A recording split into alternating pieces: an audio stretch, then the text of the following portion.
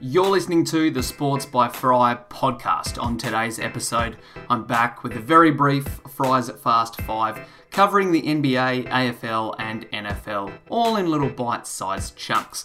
JLo and I will be sitting down tomorrow to do another big, long episode, but this little 5-minute episode just talked a bit about where each league is currently in their landscape of things and how things might be eventuating moving forward. We keep getting a couple of updates here and there, but I'd be surprised, honestly, if anything really significant eventuated over April. I think in the AFL and the NBA we're going to have to wait and see for at least the next couple of weeks, which isn't ideal, but it is what it is. And then I touch on a couple of articles that I wrote previously and another one that I've got in the works that's going to drop tomorrow, probably by the time you're listening to this, so make sure you check out sportsbyfry.com to have a read.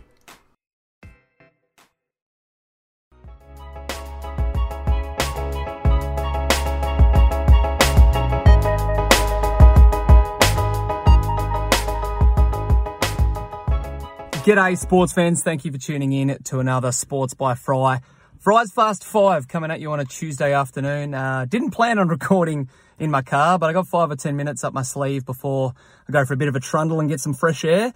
Couple of things I wanted to discuss today in the Fast 5. We haven't got a hell of a lot of concrete evidence about what's happening in the sporting world, but we've got a couple of inklings from the AFL, NBA and NFL about when action could be resuming. Starting with basketball, or actually, I'm going to quickly spend 20 seconds talking about the footy. Don't think we're going to get a season. My gut, that's what I think, but hopefully I'm wrong.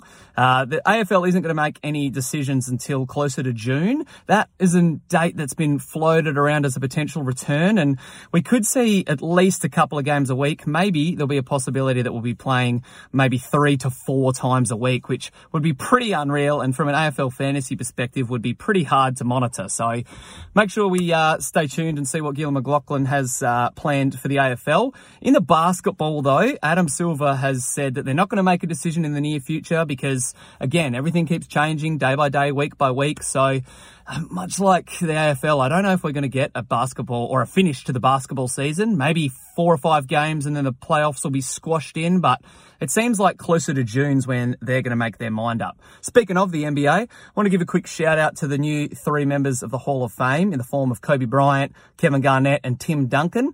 I released something yesterday asking how you would rank those 3, and you could make the case that in the 21st century, those 3 have been the best defenders, bar none. I'm pretty sure from memory they're right up there, if not the 3 best when it comes to all defensive team selections.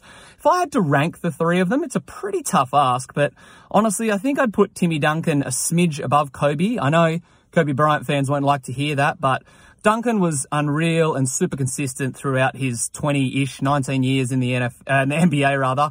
And I was a massive Timmy D fan. The big fundamentals always been a favourite of mine. He doesn't really get a lot of recognition and notice for his accomplishments, but 5-time champion. He obviously excelled for the Spurs. He was a 4-time finals MVP from memory as well. So I'd probably put him just above Kobe. I know Kobe's got a lot of the scoring accolades and a lot of other personal accomplishments to his name, but I think Timmy D was just a slightly better winner and, in my eyes, the greatest power forward of all time. Kevin Garnett, I think, is a little bit further back than those 2. Only won the 1 chip. Of course, got an MVP with the Timberwolves as well, though, so he's certainly no scrub. I did release an NBA article not that long ago looking at some players who could be on new teams the next time we do play NBA action, and there's a couple of them who I think are on the fence. Someone like Goran Dragic could be chasing a title. I mean, Miami's looking all right, but he might want to sign with one of the LA teams and take on a little less responsibility in an effort to win a chip. Drew Holiday is going to be a very tantalizing piece to watch over the NBA offseason and see if someone makes a play for him.